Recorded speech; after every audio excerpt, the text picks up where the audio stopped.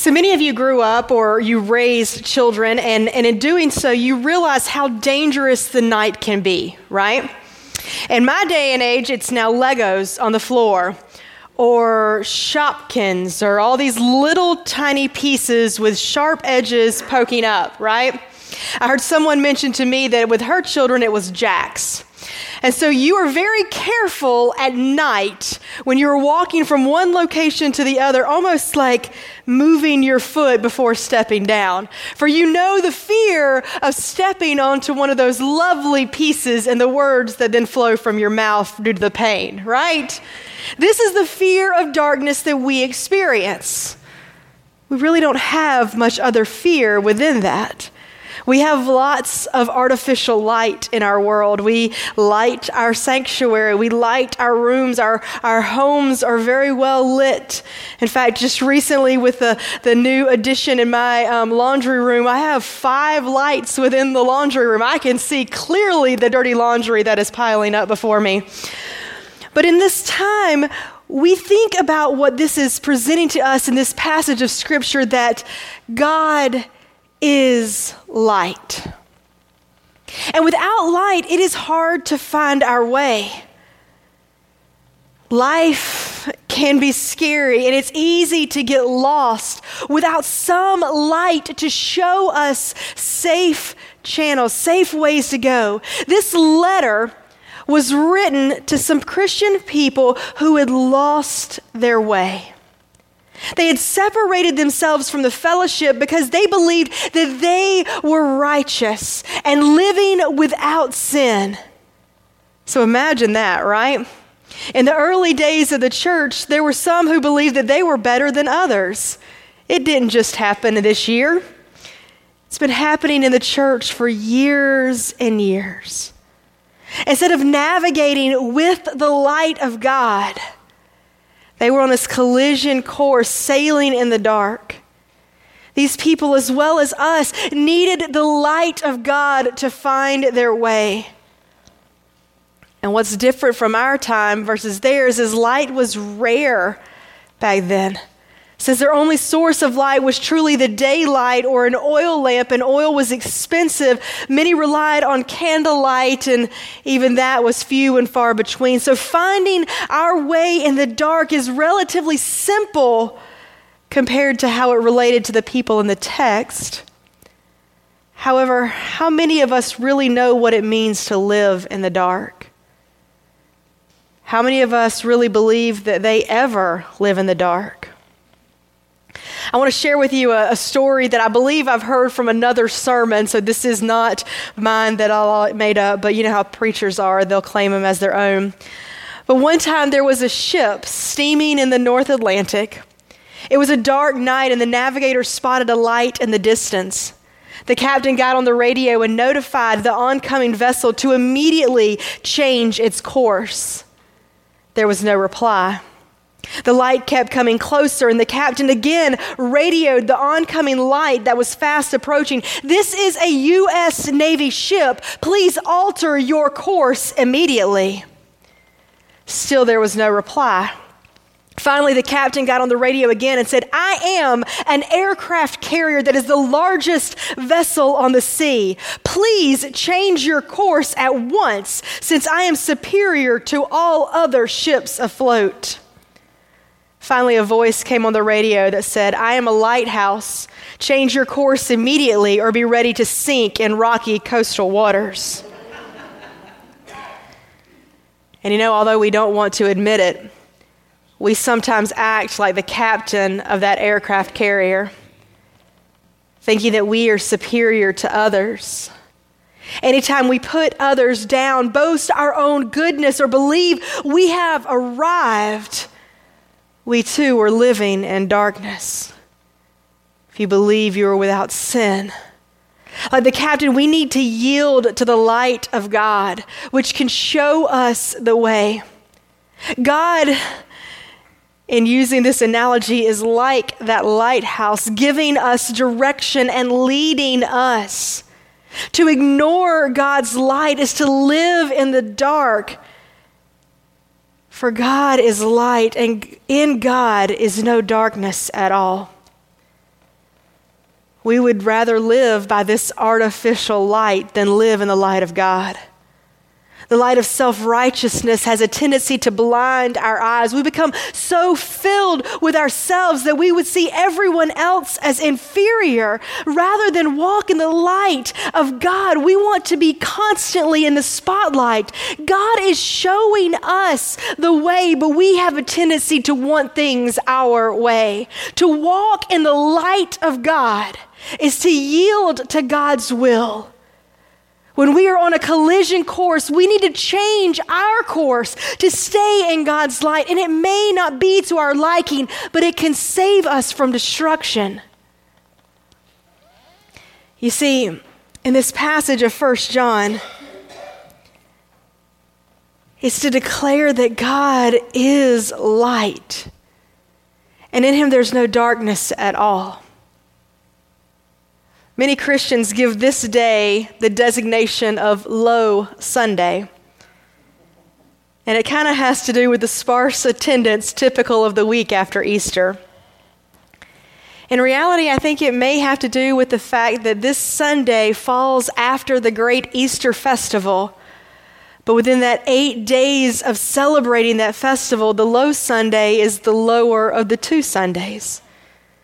But there's no doubt that the crowds that gathered on Low Sunday are smaller and possibly reminiscent perhaps of the disciples huddled in the upstairs room after the crucifixion, and no longer the bolstered throngs of Palm Sunday. Yet on the Sunday after Easter, the faithful still join together in worship. Be thou my vision, O Lord of my heart. To share in their gifts, to serve, and to be in fellowship with one another in Christ's name. We come for a word from God. We come to experience the light of God within us. And so on this particular Sunday, our text of 1 John encourages us to declare that which is from the beginning. And it's even reminiscent of the Gospel of John. In the beginning was the Word, and the Word was God, and the Word was with God. That God is light, and in him there's no darkness at all. The truth contained in these words is a truth that has been heard, a truth that has been seen, a truth that has been touched and now declared, offering fellowship and joy to all who read its words. It declares the word of life in Jesus Christ. Since we are among the letter's readers, the truth, the joy, and the fellowship are for us as well.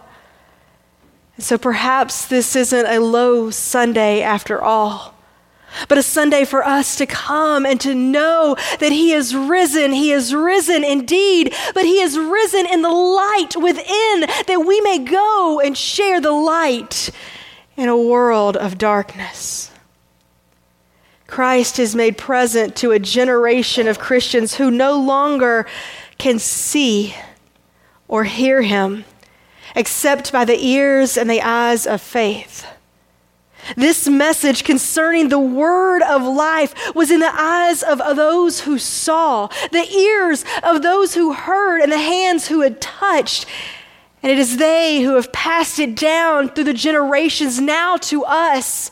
This is the fellowship to which we belong, the light, the path that is before us, that extends beyond the walls of the church into a world that does not always know how to receive such a message, a world that is blindly walking in the darkness, fearful of every step because the light is not within them.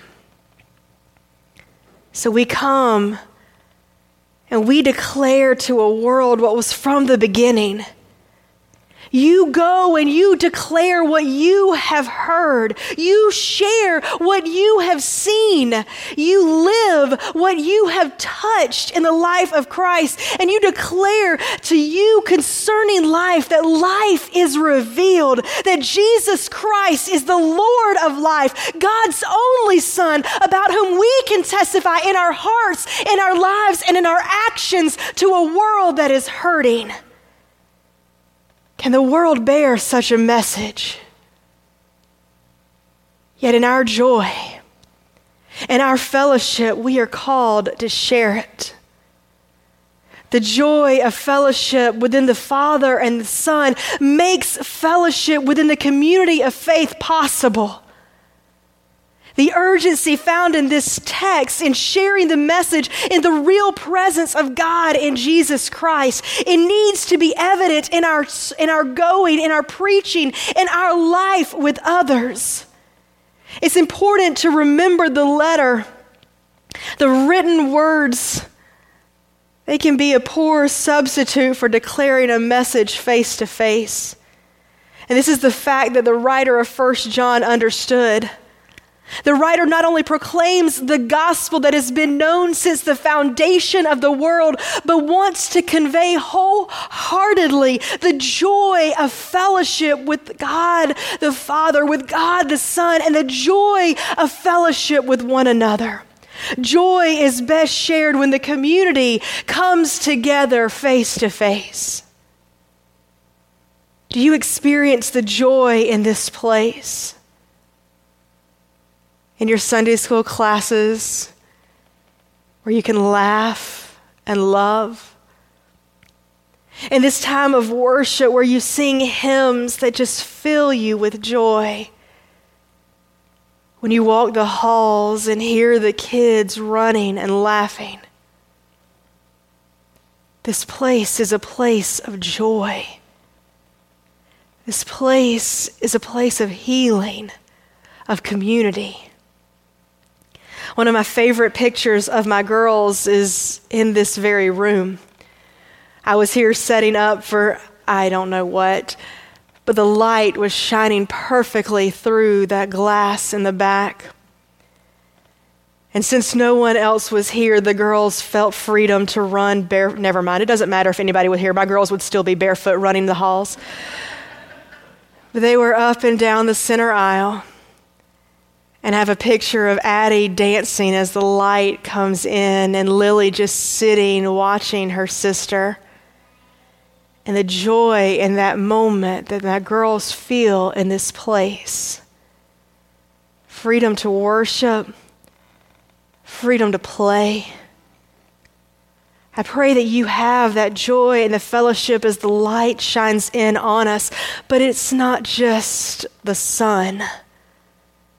But may the light that shines in be the Son of God risen and redeeming, the Son of God uplifting us, inviting each of us into fellowship. God doesn't invite just me or just you, but God invites all into community with God and with one another. If I walk alone, then I walk in darkness. But when we walk together with God, we walk in light and joy and fellowship. This second Sunday after Easter, while our attendance may be low, it affords us the grace of fellowship with one another and the opportunity to remember the faith of those early followers who left an urgency, a legacy of proclamation, of going into the world to share the message that Christ has given to us. When we think that we can live our lives without the help of others, when we really turn the power and live in this alternate source of light, unfortunately, the society which we live teaches this idea of individualism and self-reliance. But the world is not vivid before us because it's only truly vivid. We only see what God has placed before us when our eyes look with the eyes of Christ. We fail to see the hundreds of tiny lights that God provides for us in times of need. Like the lighthouse sailors, we tend to see others as a threat to our existence rather than people who can help us walk and work with us in the light of Christ. Finally, to walk in the light, to confess our sin and believing that our sins will be forgiven. I believe we have misconstrued the meaning of the confession of sins. To some, it means admitting your mistakes to the pastor who acts as a mediator. In the context, confession of sin means taking ownership of our limitations, our mistakes and failures, and all other parts of our lives that keep us in the dark. God wants us to be honest about who we are and acknowledge all of our actions, both good and bad. And part of my study, the Interpreter's Bible says that walking in the light is the recognition of things as they are. To confess our sin is to embrace reality. It means we are totally honest about our current state and therefore willing to open ourselves to the forgiveness of God. But as long as we live in the shadows, as long as we pretend, or as long as we see ourselves as perfect, not needing the light, we are failing to walk in God's light. And our text says we are deceiving ourselves. Or to put it another way, we are living in denial. There's this strange, non-metallic substance in chemistry known as selenium. When placed in the dark, it serves as an insulator and electricity cannot pass through it. But as soon as light is flashed upon it, it becomes a conductor, and an electric current can flow through it. To walk in the light of God is to be like a piece of selenium. If we stay in the dark and do not allow the light of Christ to shine upon us and to share the message that God has given us in the world, we become insulators, only thinking of ourselves. No current can pass through us. But as soon as we subject ourselves to God's light, as soon as we open ourselves up and let the light of Christ within, we become conductors of God's love. And as conductors, we take that message of love and that light into the world. I remember not long ago when Bill made us all sing "This Little Light of Mine." As children of God, we remember this light. This love is the light within you that you would take and receive the forgiveness that God offers you. Is the light within you that you find joy in the fellowship of believers.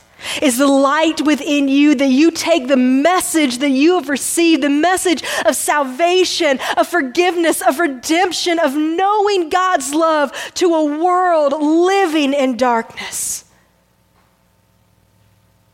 This light may not be little, but may it ever grow each day as we grow in our faith and our love of Christ.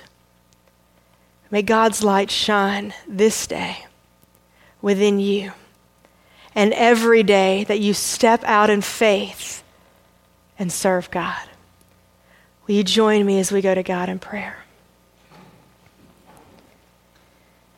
God, your message of light and love invites us to this place where we see Christ as the advocate, the one who intercedes for us. We see Christ as the righteous one, the atoning one in your scripture. God, but all too often we find ourselves self-deceived and liars before God. We have fooled ourselves into thinking that we are sinless. Convict us, O God. Free us from that sin and that self-deception, that we would know your love and seek each day to be guided into your grace and your mercy. And that as we're guided into that grace, God, we take that love, that ever-glowing light within,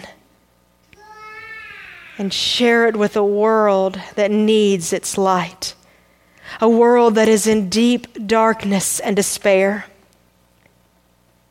Guide us in this time of fellowship, in this time and place of joy, but that we would extend beyond the walls what we hear this day and invite those into a place of love to experience your light. May all come to know you. Let your love, your majestic name of Jesus be heard, and that heaven and earth would proclaim your glory. We ask this in Jesus' name we pray. Amen.